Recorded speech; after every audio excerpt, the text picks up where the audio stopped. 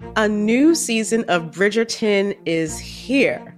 And with it, a new season of Bridgerton, the official podcast. I'm your host, Gabby Collins, and this season, we are bringing fans even deeper into the ton. Watch season 3 of the Shondaland series on Netflix. Then fall in love all over again by listening to Bridgerton, the official podcast, on the iHeartRadio app, Apple Podcasts, or wherever you get your podcasts. Subscribe to catch a new episode every Thursday. As important as choosing the right destination when traveling is choosing the right travel partner. Gene Fodor. Gene, was будет? But be careful, because the worst trips result when two partners have two different agendas. The CIA really need your help, Gene. Freeze, Americano. Gene, run! Listen to Fodor's Guide to Espionage on the iHeartRadio app, Apple Podcasts, or wherever you get your podcasts. The Black Effect presents Family Therapy, and I'm your host, Elliot Connie. Jay is the woman in this dynamic who is currently co-parenting two young boys with her former partner, David.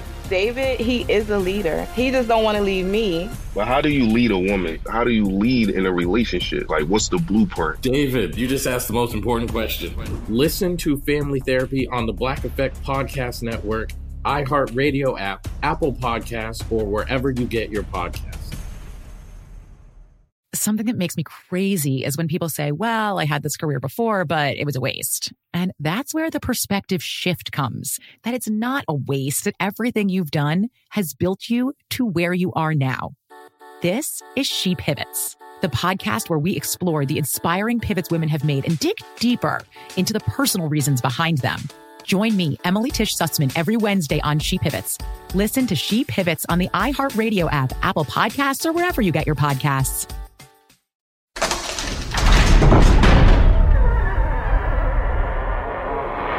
Hey, welcome to Stuff to Blow Your Mind. My name is Robert Lamb. And I'm Joe McCormick, and it's Saturday. Time to go into the vault for an older episode of the show. This one originally aired on July 23rd, 2019. It's about teeth. I'm ready to bite. Yeah. Well, let's bite right in and figure out what we're biting with. Welcome to Stuff to Blow Your Mind, a production of iHeartRadio's How Stuff Works.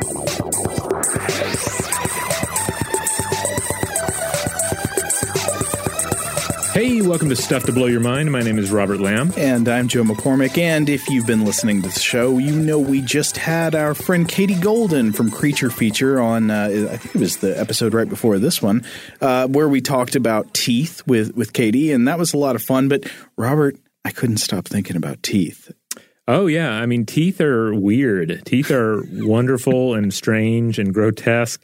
I was actually just at the dentist yesterday for a checkup, and I just kept thinking about just how weird it is that I just regularly go to this place and pay another human being to reach into my mouth with special instruments and clean my weird bone-like jaw protrusions. Uh-huh. The outside bones.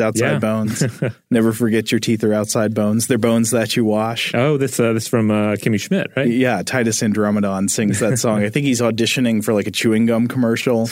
But he's actually wrong. I'm sorry to say, despite how much I love that moment from the show, teeth are not outside bones. They are not bones at all. They're a totally different thing. We can explain that in a minute, but yeah. I mean, let's go ahead and get into it. So, yeah, our teeth are bone-like in many respects, but they are not bones. So, just for an example, bones are composed of calcium, phosphorus, sodium, and other minerals. But mostly it's the protein collagen that forms the living, growing collagen framework in bones. Mm-hmm. Bones have impressive regenerative powers. You break a bone, it can even like a really vicious break of a bone, and it can heal back. Yeah. Also, bone marrow produces red and white blood cells. Teeth do not have bone marrow. Instead, they have dental pulp. Mm-hmm. So teeth, on the other hand, are, they're composed of calcium, phosphorus, and other minerals.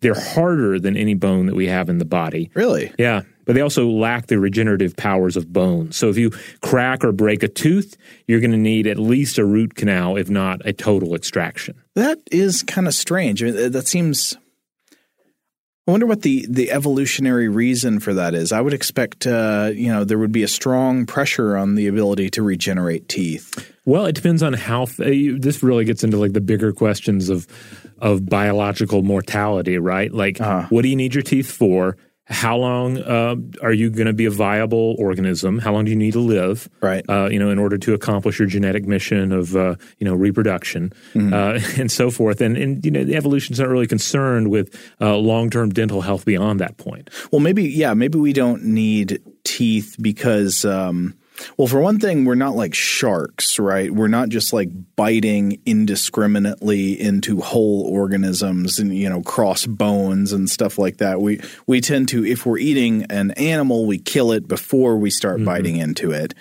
So you would be able to have the time to seek out the soft parts to bite into. Yeah. And so you're not using your teeth in a kind of like violent, fast-moving kind of way like a lot of other organisms would. Yeah, and it really drives home one of the key and I guess kind of obvious things that we're going to touch on here and there is that as organisms evolve, their teeth are going to change to meet the demands of their diet. Right. And if you do not need your robust teeth of old anymore, well, those teeth are going to change. Right. And you're going to end up with a dental model that is going to be more in keeping with what you're actually going to use your chompers for. It's funny, you could think of teeth in a way as a form of convergent evolution. So like the same way that you see wings evolving independently in different lines of animals. It's not that everything on Earth that has wings evolved from a common winged ancestor.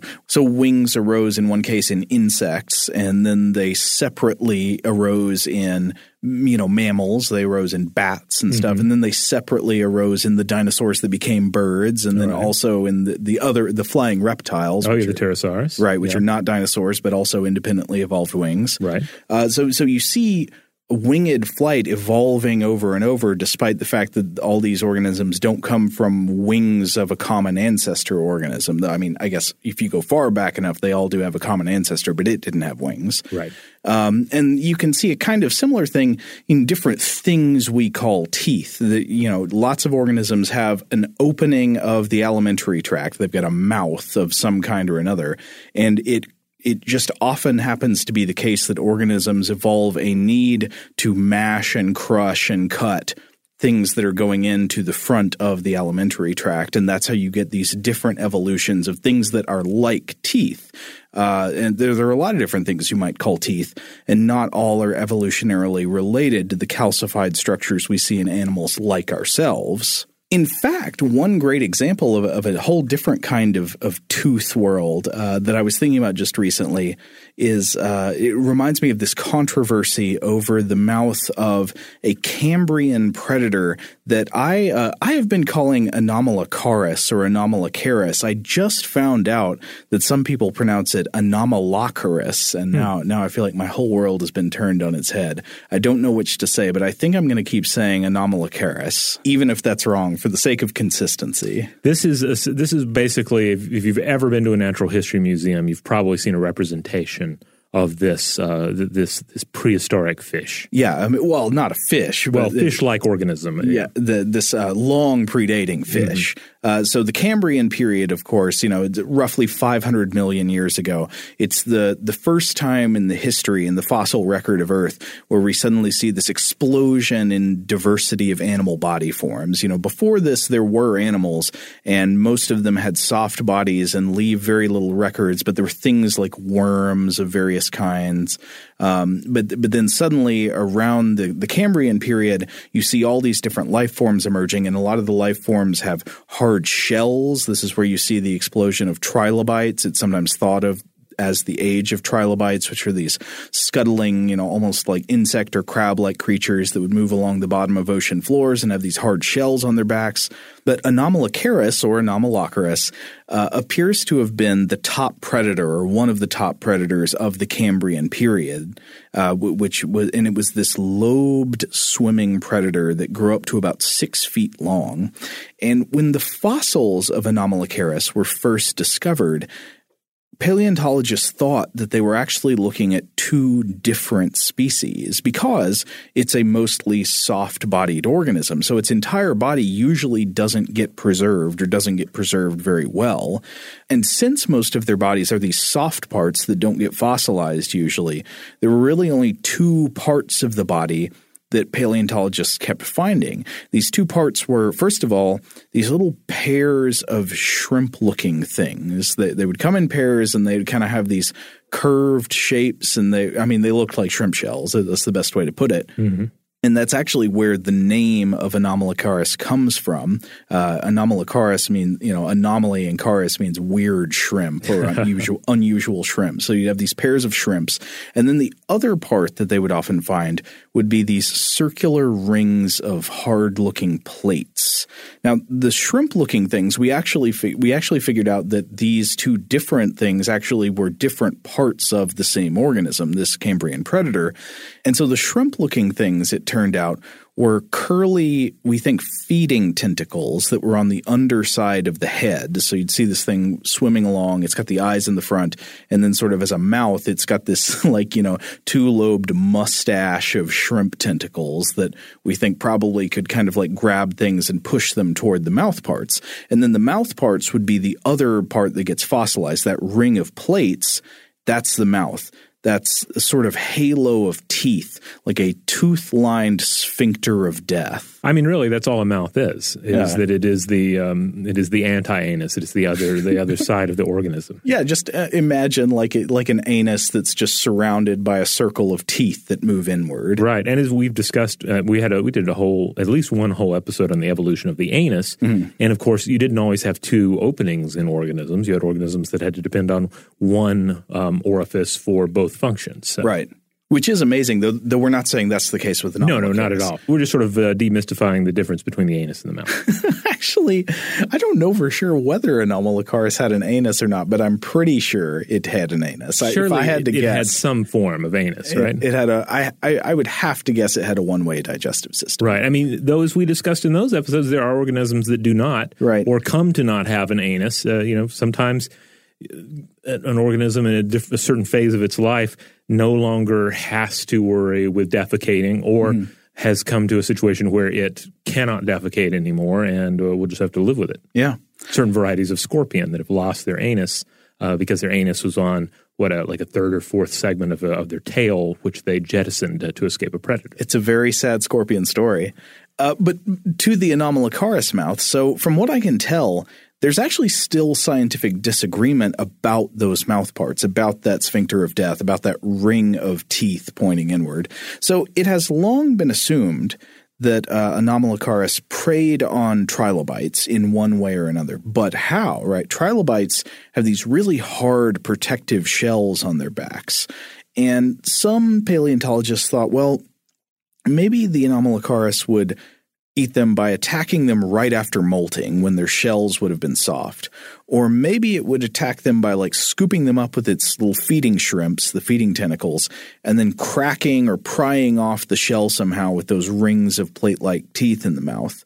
But I've read criticisms of this model coming from the last decade or so, basically saying that some current models of the Anomalocaris mouth show that it just would not have been strong enough to crack through trilobite shells. And maybe it had to feed on soft-bodied organisms like jellyfish or worms instead. I don't know if the idea of eating trilobites right after molting would get around this problem. It might or it might not.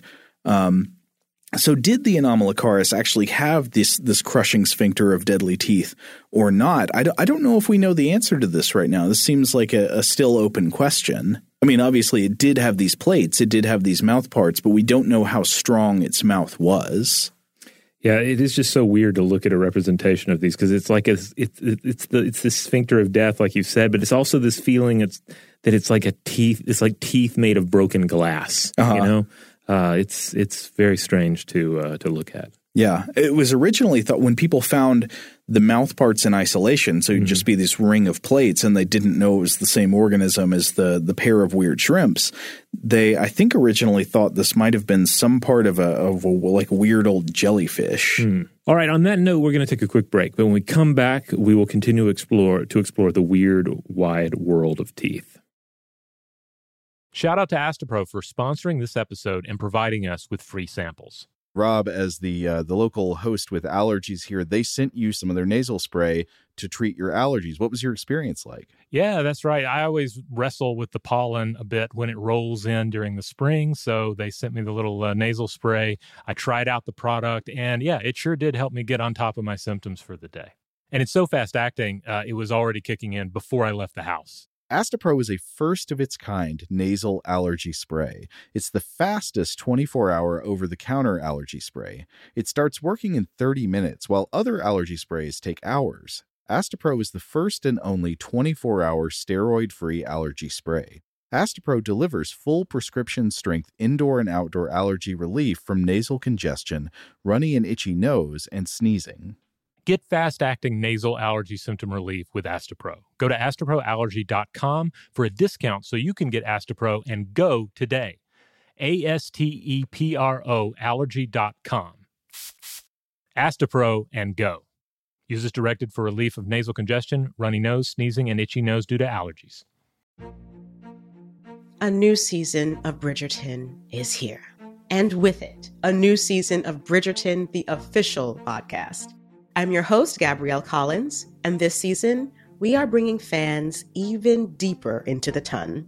Colin Bridgerton has returned from his travels abroad. Is betrothal written in the stars for the eligible bachelor? Meanwhile, the ton is reverberating with speculation of who holds Lady Whistledown's pen. We're discussing it all. I sit down with Nicola Coughlan, Luke Newton, Shonda Rhimes, and more to offer an exclusive peek behind the scenes of each episode of the new season. Watch season 3 of the Shondaland series on Netflix. Then, fall in love all over again by listening to Bridgerton, the official podcast, on the iHeartRadio app, Apple Podcasts, or wherever you get your podcasts. Subscribe to catch a new episode every Thursday. Hey girlfriends, it's me, Carol Fisher. I'm so excited to tell you about the brand new series of The Girlfriends. In season 1, we told you about the murder of Gail Katz at the hands of my ex-boyfriend Bob. At one point, a woman's torso washed up on Staten Island and was misidentified as Gail. She spent 9 years in Gail's grave, and then she just disappeared. It's almost like it's become this moral obligation to find her. And that's what we're going to do. Find this missing girlfriend and tell her story. With the help of some of your favorite girlfriends from season 1, like my producer, Anna. Oh my God. My friend, Dr. Mindy Shapiro. Hi, it's Dr. Shapiro, and I'd like to speak with the deputy medical examiner. And of course, Gail's sister, Elaine Katz. Having no closure, it kills you. Join us as we try to solve a 35-year-old cold case. It's not going to be easy, but it's going to be one hell of a ride. What? I can't believe this. Listen to season 2 of The Girlfriends, Our Lost Sister on the iHeartRadio app, Apple Podcasts, or wherever you get your podcasts. Something that makes me crazy is when people say, well, I had this career before, but it was a waste. And that's where the perspective shift comes, that it's not a waste, that everything you've done has built you to where you are now. This is She Pivots, the podcast where we explore the inspiring pivots women have made and dig deeper into the personal reasons behind them. Join me, Emily Tish Sussman, every Wednesday on She Pivots as I sit down with inspiring women like Misty Copeland, Brooke Shields, Vanessa Hudgens, and so many more. We dive into how these women made their pivot and their mindset shifts that happened as a result. It's a podcast about women, their stories, and how their pivot became their success. Listen to She Pivots on the iHeartRadio app, Apple Podcasts, or wherever you get your podcasts.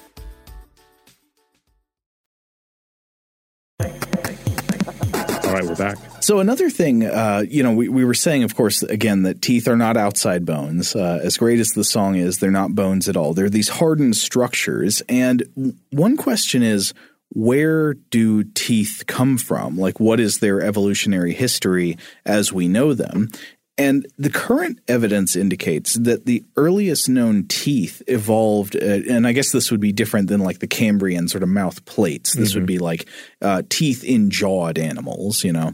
The earliest known teeth evolved not as adapted bones, because that's where you sort of think, right? You think, well, you know, you had some bone structures and over time those evolved into tooth-like shapes, so parts of the bones would be coming out of the jaw and doing that.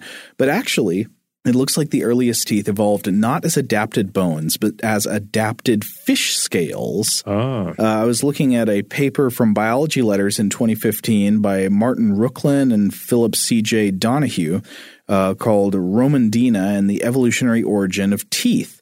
Basically finds evidence from a species called Romandina stellina, which is an extinct placoderm. And a placoderm is a type of armor-plated ancestral fish from more than 400 million years ago. One placoderm you've probably seen fossils of before is the terrifying Dunkleosteus. This is another superstar of prehistoric creature exhibits in museums. Yeah, you look up a Dunkleosteus cast or a Dunkleosteus skull. I mean, it's Chomp City. It's just unbelievable.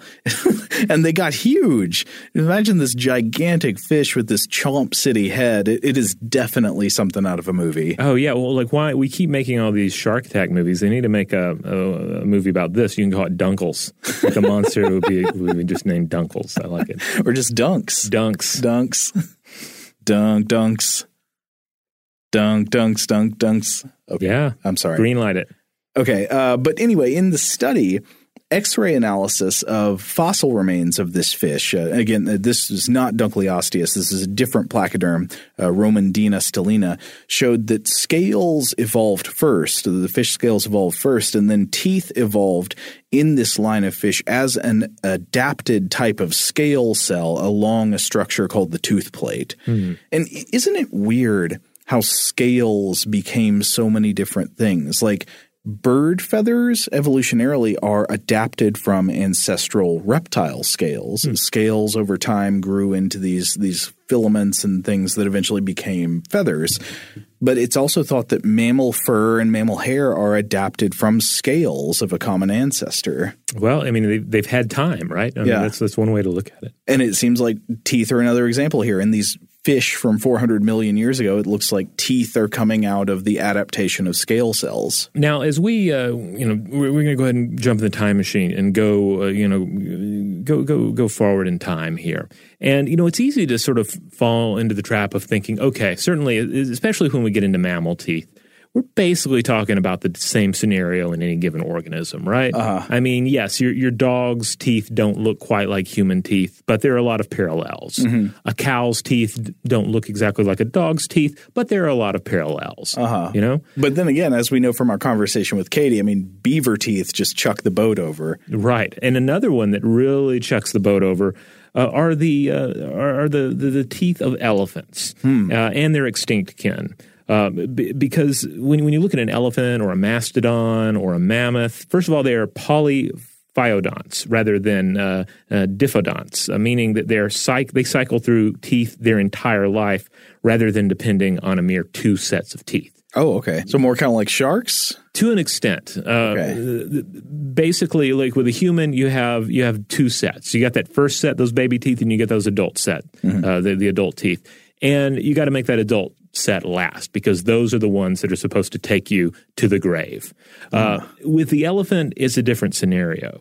There's still a limited number of teeth. It's not just teeth forever, but it's also just a totally different way that they grow. So you have long ridges of teeth that move not from bottom to top. Like when you think of like a young child, about they lose their baby teeth and then those adult teeth grow up, out of the jaw. They're like down in the jaw and then they load up to the top. Right, yeah, or down, or they come down and they come up out of the jaw, right? Yeah. Well, it's great to see those like cross sections of the jawbone with the baby teeth still in there is disgusting. It's like, how could you ever look at a child the same way again? But with elephants, you have long ridges of teeth that move from back to front. Wow. Along upper and lower jaws, slowly wearing into a shelf at the front as the roots are absorbed. So segments of the worn teeth, and these teeth are oblong-looking things too. So basically, they just move out of the back of the jaw along to the front of the jaw, and then they break off in sections, sort of like a Pez dispenser. Or one way I like to think of it, it's kind of like a Toblerone bar. Each elephant tooth or mastodon tooth is a Toblerone bar that gets worn down, and as it reaches the front, segments of that Toblerone bar just fall out. And then in the back of the jaw, new fresh teeth are growing out. Growing out of roughly the same place, where your wisdom teeth would be located. So this alone is crazy. Most animals have vertically grown chompers, but elephants and the kin of elephants essentially have 6 sets of molars that replace over time. So basically the way the cycle goes is that they have one set of molars at birth, and they keep those for about they lose those after 2 years. Then they get a second set, lose those at 6 years, and they get a third set, a fourth set, a fifth set, and a sixth set. And in rare circumstances, they'll get a 7th set of molars that come out of the back. But then that's how you know you're dealing with like a real silverback. It's actually one way that that scientists are able to age the remains of elephants. Like you find the remains of the jaw, and you can look and you can see, you can learn a lot from it. If it's a different type of elephant kin, if it's a mammoth or a mastodon, you can study exactly what kind of foods it was eating based on what those teeth look like. But then if it's a particularly old elephant, I'll say first, let's say if it was an adult elephant that wasn't too old, then you would see like the worn teeth, and then you would see in the back where fresh teeth were growing out. Okay. But then in an older adult elephant that's on its last set, the hole in the back of the jaw, the back on each side of the jaw would be closed. It would have just become solid bone again because it is on its last set of teeth, and those are the teeth that are going to take it to the grave. I can't remember if you already said this. Are the teeth, is it born with all these teeth already there, or do the teeth like generate over time? They generate, yeah. Okay. Yeah, they're not already loaded back there. So these are known as hind molar progression, also known as marching molars, which I particularly like that one because there's this idea that they're marching from the back of the jaw towards the front. And the main other extant creatures that have these are the manatees, which I'll get back to in a bit. And interestingly enough, the manatees have them, but the dugong, the relative of the manatee, does not. Kangaroo molars also apparently work in this fashion. But then other creatures, like you might look to the rock hyrax, which is the elephant's rodent-like relative. But even though it has some elephant-like qualities to its teeth, including 2 rodent-like front teeth that are actually tiny tusks, it doesn't have marching molars.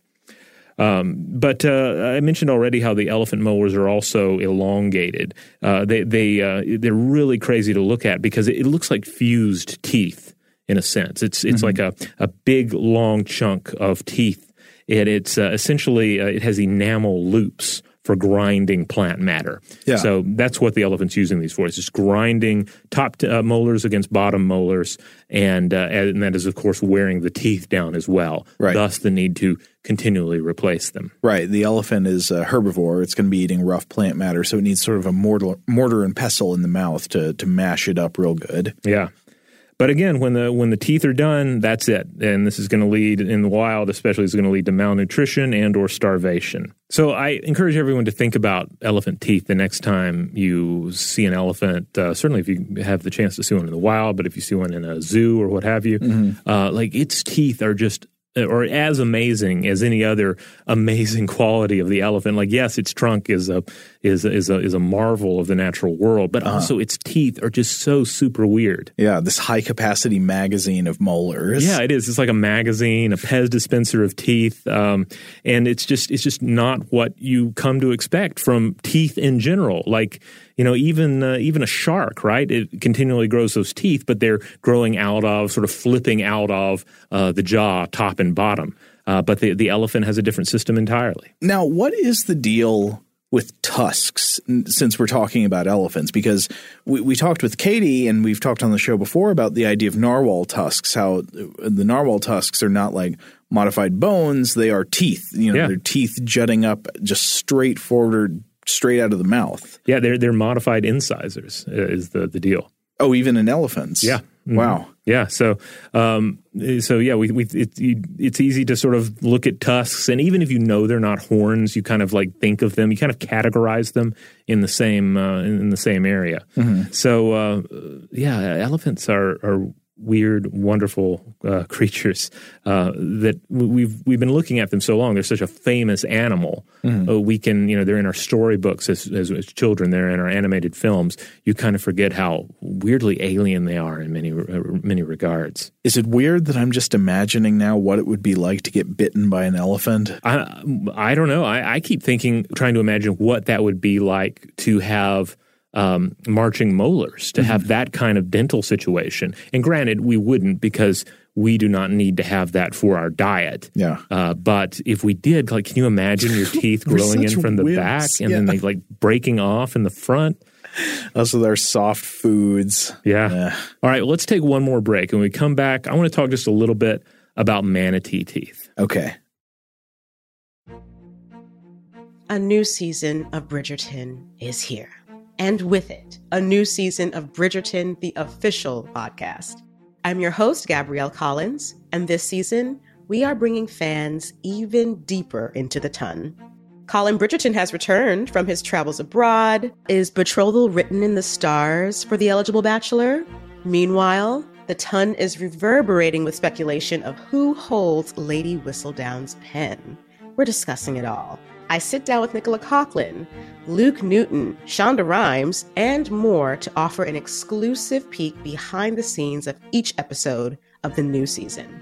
Watch season 3 of the Shondaland series on Netflix. Then, fall in love all over again by listening to Bridgerton, the official podcast, on the iHeartRadio app, Apple Podcasts, or wherever you get your podcasts.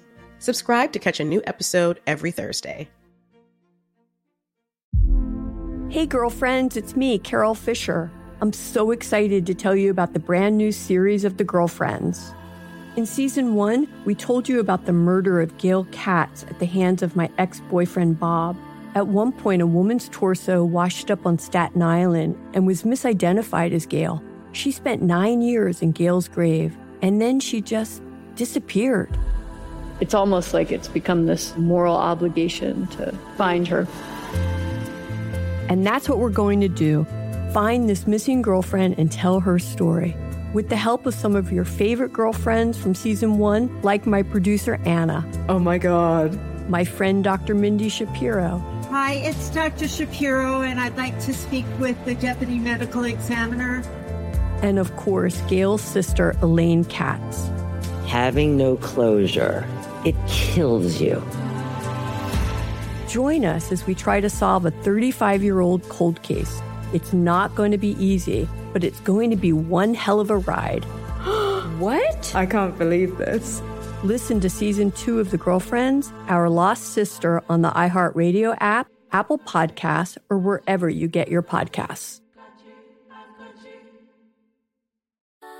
Something that makes me crazy is when people say, well, I had this career before, but it was a waste. And that's where the perspective shift comes, that it's not a waste, that everything you've done has built you to where you are now.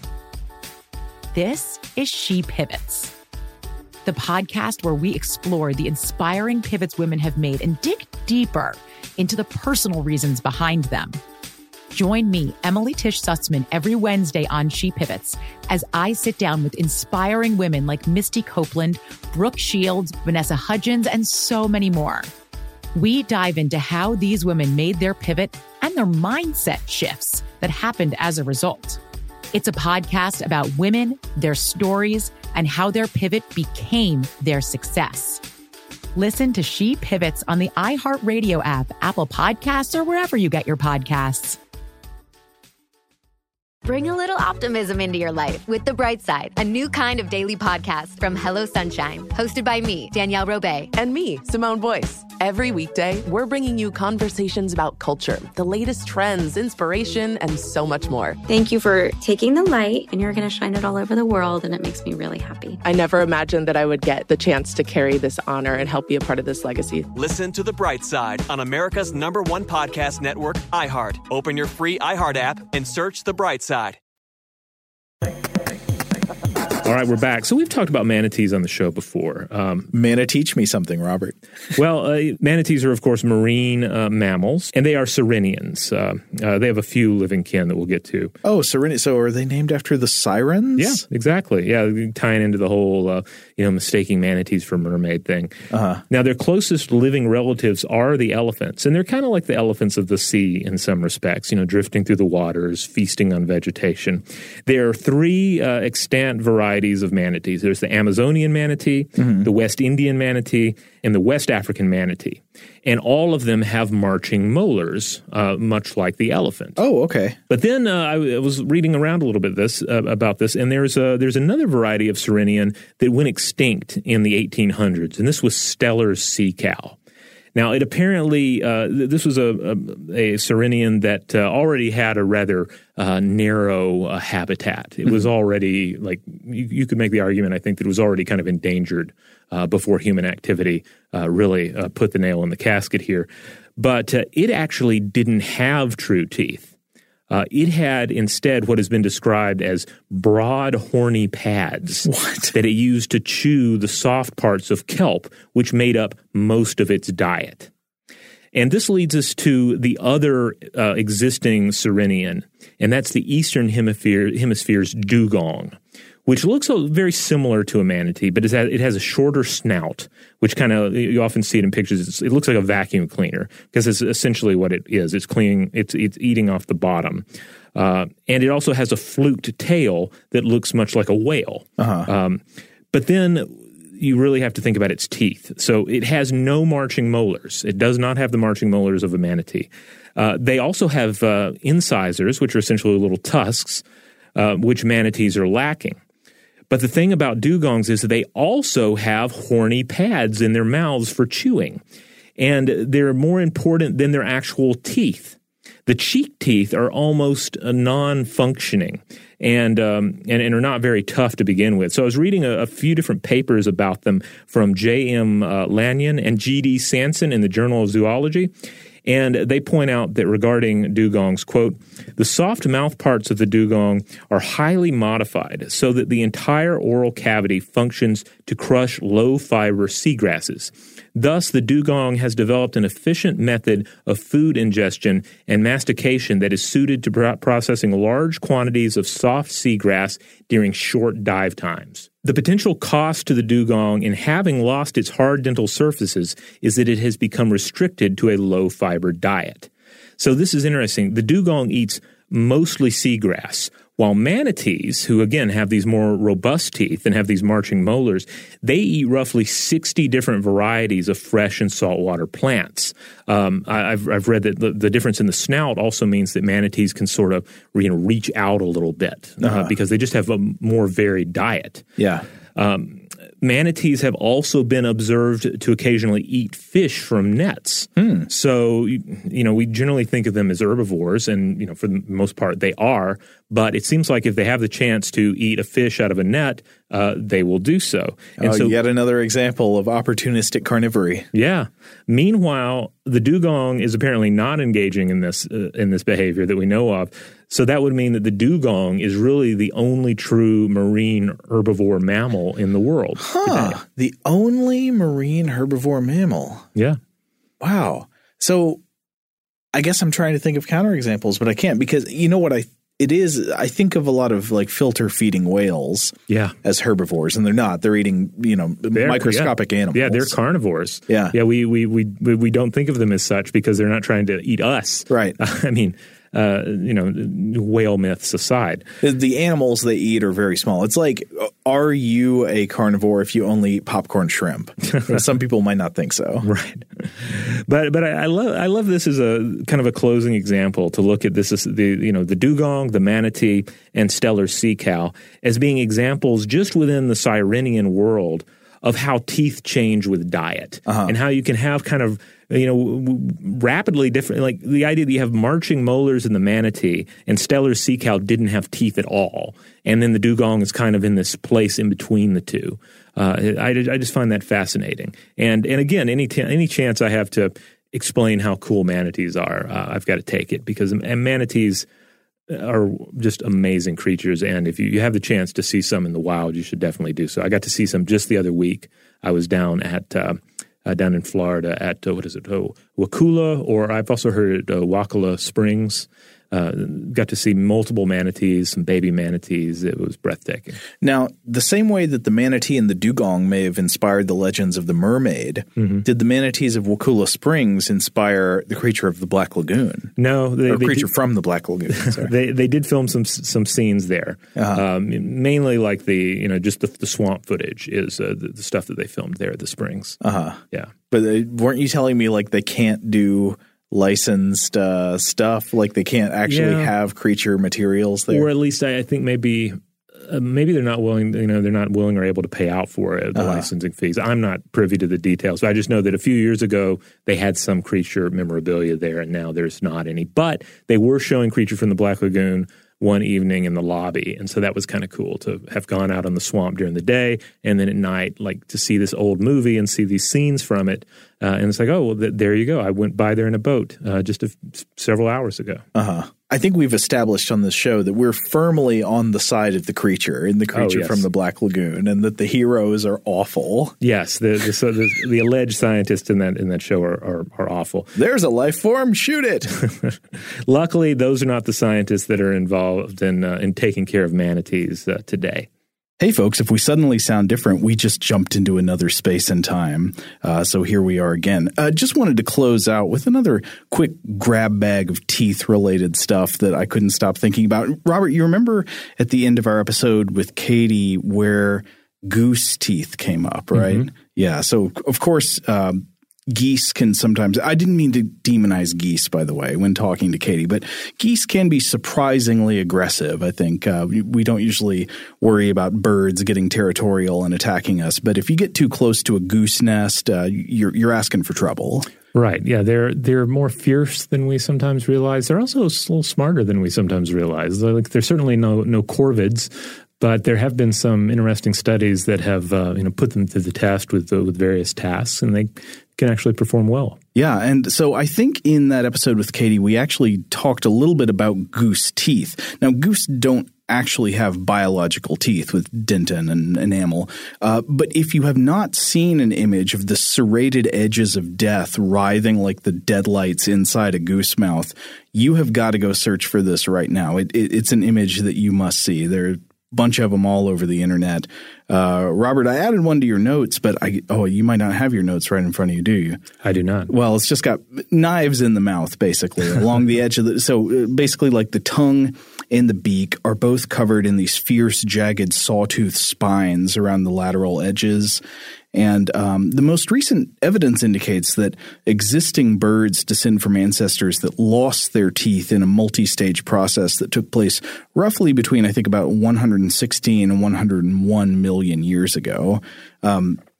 So if you're out there, listener, asking, wait a minute, lost their teeth, birds lost their teeth? Yes, because as we've talked about plenty of times, birds evolved from dinosaurs that definitely had teeth. Archosaurs, Archaeopteryx had teeth. And it appears that this period around 100 million years ago, they acquired gene mutations that changed a couple things. They changed jaw development to stop the development of teeth as they matured and to cause the development of beaks instead. And one consequence of this knowledge is that if we can suppress the molecular pathways for the gene that suppresses the growth of teeth in birds, the gene that turns off tooth development, you turn off the turn off there, we can sort of create birds with teeth again. And in fact, a group of researchers actually did this and published their findings in Current Biology way back in 2006. You've probably I bet this has come up on the show before, at least maybe a while ago, right? Oh, this is the transforming of chickens into tiny dinosaurs? Yeah. I mean, they already are tiny dinosaurs in their own respect. But. They are very much Tyrannosauruses. But in this case, I think the resemblance is slightly less to the theropod dinosaurs and more to crocodilians because when they made a couple of genetic tweaks or epigenetic tweaks to embryonic chickens, the embryos grew teeth that resembled the conical teeth you would see in the mouth of an alligator or crocodile, indicating that these were probably pretty similar to the teeth of ancestral birds more than 100 million years ago. So the goose does not have true teeth, but I wonder if you could CRISPR up like a really awful fanged crocodile goose from the deep past. I bet that could be done, though I don't know if it would survive development with the mutation. Yeah, I'm not sure about that. But I do love this example because it kind of goes back to what we were exploring with the Sirenians, that if teeth are no longer needed, if they are no longer the best means of masticating food or helping to aid in the ingestion of food, they're not going to stay around forever. I mean, they're like anything in the body. They're a costly investment. Yeah, this is one of the things that we often fail to remember when we think about evolution without taking like energy and development concerns in mind. We think of evolution primarily as a process of addition, but what episode was it just recently on the show where we talked about a lot of subtraction evolution? Oh, I think it was in the one about the phrase survival of the fittest, and what that it tends to imply to people who, if you haven't thought about it all that deeply. One thing is that you get this sort of vague impression that maybe it always works by like adding new powers and not by just subtracting things that are useless expenses. Right. And we also, I think, discussed, as we've discussed before, this whole idea of something devolving. It's like, evolution can go in either direction. Yeah. So if you say your views on a topic have evolved, it's not necessarily a good thing. Right. It's like if your HR department tells you that your benefits are evolving, not necessarily a good thing. Right. Ask more questions to find out exactly what's going on. Well, yeah, but I mean, there is no devolving. It's all evolving. So some evolving you might like and some evolving you might not like. Who knows? I mean, maybe we could evolve brains that just feel excruciating pain every moment of the day for no good reason at all. It just happens to work that way. But an interesting evolutionary question is, why did birds lose their teeth? And this is an unsolved problem. We don't have a good answer of exactly what the evolutionary pressure driving the switch from teeth to beaks was. The answer – so one historical hypothesis I've read about is that it helped birds lighten their bodies to optimize flight dynamics. But I've also read opinions that's not a very good explanation because, we see tons of flying animals with teeth. Teeth don't necessarily weigh a whole lot. That seems like that's probably not a very good candidate for explaining it. So we don't fully know the answer. I mean, one would assume it would, come down to diet one way or another, but. Yeah, you would think so. I mean, and one thing you can look at is the different kinds of beaks that existing birds have. I mean, beak diversity is enormous across the avians. They use their beaks for all kinds of different things. We should come back and do an episode on beaks. Just on beaks, yes. And we can also talk about the movie Beaks, which is maybe the most painful bad horror movie I've ever watched. There is a movie called Beaks? Yeah, it's a ripoff of Alfred Hitchcock's The Birds. And so it's just about birds attacking people. That's pretty much all you need to know, except it just happens to have this distinction. And you know me, I'm somebody who watches tons of bad horror movies. It's probably the most excruciating one I ever tried to finish. So would you say this is worse than Birdemic? Oh, yeah. No, Birdemic is a joy by comparison. I'm not saying it's worse from a filmmaking skill point of view, but Birdemic was much more enjoyable and it was easy to make it through the runtime. Beaks is a film that one of the things I think about it is that it has a soundtrack with like a really just grating synthesizer score that has they're not really songs. It's like a single, very high pitched synthesizer note held down for minutes at a time that starts to just wear on you as if you think you have something wrong with your ears or your brain. It's a soundtrack that mimics tinnitus or something. And it's just really ugly to watch. Yeah. Anyway, we got sidetracked, but yes, I think we should come back, do an episode on beaks because beak diversity is amazing. And so I guess that brings us back to the actual goose mouth, the serrated edges inside there along the tongue, along the beak edges. If those aren't teeth, what's going on there with those little jagged spines. So the serrated edges in a modern bird's beak, that's made of stuff called tomium. These are these little spiny cutting edges that can be used kind of like teeth, but from what I've read, they're not usually for what we would think of as chewing. They're more for grabbing hold of food like plant matter or like live prey and either cutting it or gripping it firmly so that the bird can like keep hold of it and tear it away from anything it's attached to. So you can see this for like anything that would be eating like plant matter and trying to tear it away from whatever, like the stem or something. Right. Or you can see it for grabbing hold of a fish and making sure it doesn't get away. It's just generally useful for like hooking stuff into the mouth and, of course, and for cutting. And for a bonus in bird relatives that also lost their teeth, if you haven't looked at this, you should check out the mouths of leatherback sea turtles. Have you seen this one, Robert? I don't know that I have. I mean, I've seen leatherback sea turtles before, but in the wild. But I didn't get a good look in their mouths. Well, actually, I think with Katie, we were talking about some viral images of animal mouths that you think like, okay, that's got to be photoshopped. But actually, it turns out to be totally real. Leatherback sea turtle mouths are like this. Oh, okay. There's some of the photos of them make the rounds on the internet, and it looks like a made-up monster mouth that somebody is passing off as a fake real animal. It's totally real. It looks like a vivid, somebody took the bad acid nightmare of it's hard to explain because these are the ones that they're swirly looking, right? Kind of. Yeah, they don't so it's not rows of teeth. Again, they're turtles. They don't have teeth, but they are these thorns. It's like a thorn forest. Imagine a sort of fractal sarlacc on steroids with even more teeth. This forest of thorns going down the esophagus. And what this actually is, it's not teeth, but it's a covering of cartilage-based prongs that are known as esophageal papillae, which what they do is they help the leatherback sea turtle hold on to its prey, which primarily consists of jellyfish. So imagine you're trying to eat a jellyfish, this organism that's kind of squishy and mostly made of water, in the water.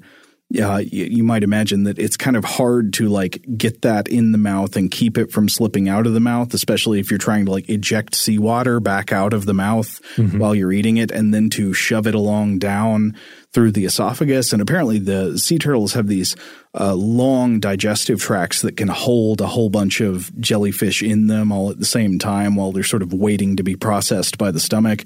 So yeah, this thorn forest in the mouth is mainly for grabbing hold of these gelatinous masses of prey and holding them in place so that they don't slip away. But again, another example of it's not teeth, but they fulfill some of the purposes that we associate with teeth. Yeah. So that's interesting. If teeth did not exist, they would evolve. Be necessary to invent them. Yes. All right. Well, this has been fun, Robert.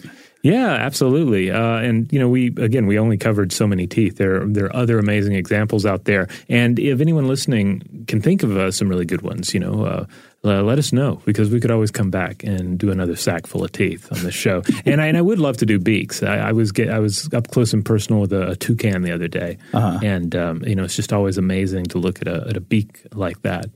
And I'd love to go through the world of beaks. In the meantime, if you want to check out more episodes of Stuff to Blow Your Mind, you can go to stufftoblowyourmind.com. That's the mothership. That's where you'll find them. You'll find various links there as well. And hey, if you want to support the show, about the best thing you can do is to rate and review us wherever you have the power to do so, and make sure that you have subscribed to not only Stuff to Blow Your Mind, but also our other show, Invention. Huge thanks, as always, to our excellent audio producers, Seth Nicholas Johnson and Maya Cole. If you would like to get in touch with us with feedback on this episode or any other, to suggest a topic for the future, or just to say hello, you can email us at contact@stufftoblowyourmind.com.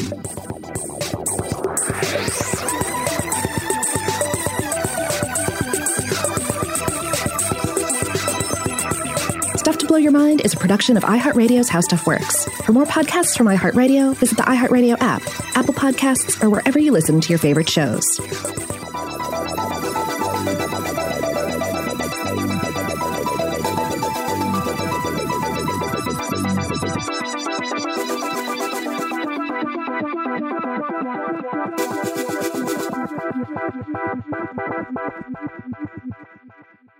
A new season of Bridgerton is here. And with it, a new season of Bridgerton, the official podcast. I'm your host, Gabby Collins, and this season, we are bringing fans even deeper into the ton. Watch season 3 of the Shondaland series on Netflix. Then fall in love all over again by listening to Bridgerton, the official podcast, on the iHeartRadio app, Apple Podcasts, or wherever you get your podcasts. Subscribe to catch a new episode every Thursday. The Black Effect presents Family Therapy, and I'm your host, Elliot Connie. Jay is the woman in this dynamic who is currently co-parenting 2 young boys with her former partner, David. David, he is a leader. He just don't want to leave me. But how do you lead a woman? How do you lead in a relationship? Like, what's the blueprint? David, you just asked the most important question. Listen to Family Therapy on the Black Effect Podcast Network, iHeartRadio app, Apple Podcasts, or wherever you get your podcasts. As important as choosing the right destination when traveling is choosing the right travel partner. Gene Fodor. Gene, was booted. But be careful, because the worst trips result when 2 partners have 2 different agendas. The CIA really need your help, Gene. Freeze, Americano. Gene, run! Listen to Fodor's Guide to Espionage on the iHeartRadio app, Apple Podcasts, or wherever you get your podcasts. Something that makes me crazy is when people say, well, I had this career before, but it was a waste. And that's where the perspective shift comes, that it's not a waste, that everything you've done has built you to where you are now. This is She Pivots, the podcast where we explore the inspiring pivots women have made and dig deeper into the personal reasons behind them. Join me, Emily Tish Sussman, every Wednesday on She Pivots. Listen to She Pivots on the iHeartRadio app, Apple Podcasts, or wherever you get your podcasts.